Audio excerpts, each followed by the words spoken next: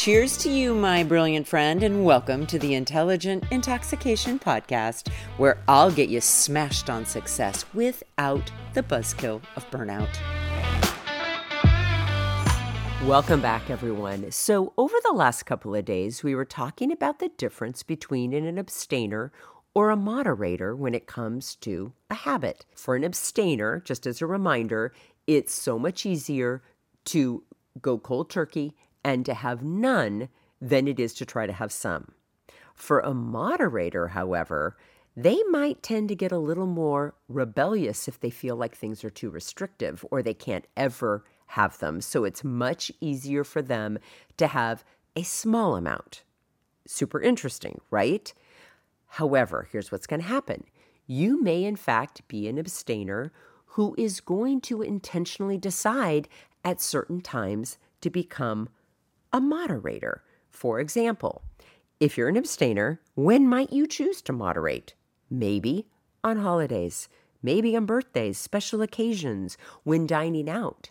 Here's what I notice. Even though I am an abstainer when it comes to flour and sugar, when I decide to intentionally have flour or sugar, for example, the holidays are coming up, there is no way in hell on Thanksgiving Day that I am not going to have the cranberry tart and the homemade pumpkin bread for breakfast, and I am definitely not going to be skipping my Kahlua pecan chocolate pie or my homemade pumpkin pie. I'm just not going to do it.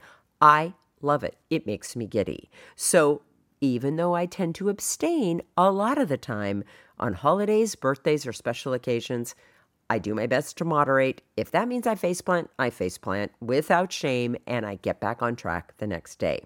Here are some of the thoughts that help me to moderate at times, even though I am a self-proclaimed abstainer.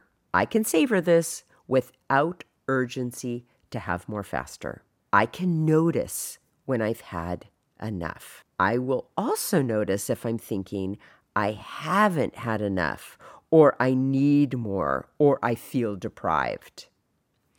I'm not willing to say, fuck it, and binge. Or am I enjoying the moderating, or am I missing my abstaining, or some of both? Just some thoughts to consider to see if any of those land with you. Now, let's say you're a moderator. When might you choose to abstain? Maybe you'll abstain for health reasons. Maybe you're willing to abstain from something to reach a particular goal. Maybe if you are a practicing Catholic, you might choose to abstain even though you're a moderator during Lent. Or, this is an interesting one, when the food is not of the caliber that you prefer. Food snob, foodie, you got it. Kind of interesting, right? And here are a couple of thoughts if you are a moderator who is choosing for specific reasons to abstain. Here's some thoughts to consider borrowing to see if you find them helpful. I've chosen to abstain, and I like my reasons, right? It's really important for moderators to not feel like they are being told that they can't do something or they will rebel. Or, I'm on a temporary break. I kind of like that one.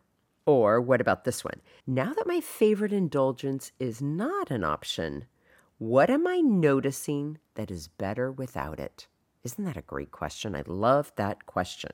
Okay, now here's what's interesting. If you're an abstainer, how do you want to be feeling when you moderate? Because we can intentionally create feelings on purpose. So if I'm normally an abstainer, but it's Halloween and my favorite Joanne makes the hands down best Halloween treats, and I know that I want to have some of them, I am going to intentionally go into the evening feeling calm, feeling patient, feeling curious, present in the moment, and mindful so that I can enjoy moderating for that special occasion. Now, here's another interesting thing to consider. If you are a moderator, how do you want to be feeling when you decide to abstain? What about decisive or intentional or sufficient, meaning it's fine.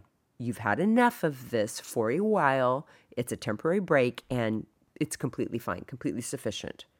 Or what about even just accepting? So much to think about, right, my friend? All of this I'll put in the show notes. As always, thank you for being here. Have an intoxicating rest of your day. And of course, I'll be back tomorrow with more.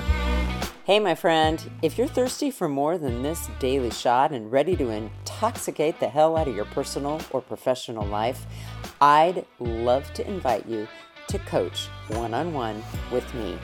It all starts with a complimentary happy hour call. Head on over to terrybradway.com. That's Terry with 2 R's and an I. Bradway, spelled just the way that it sounds. Once you get there, my friend, click on the Work with Terry button and we'll take it from there. Thanks for listening and have an amazing day.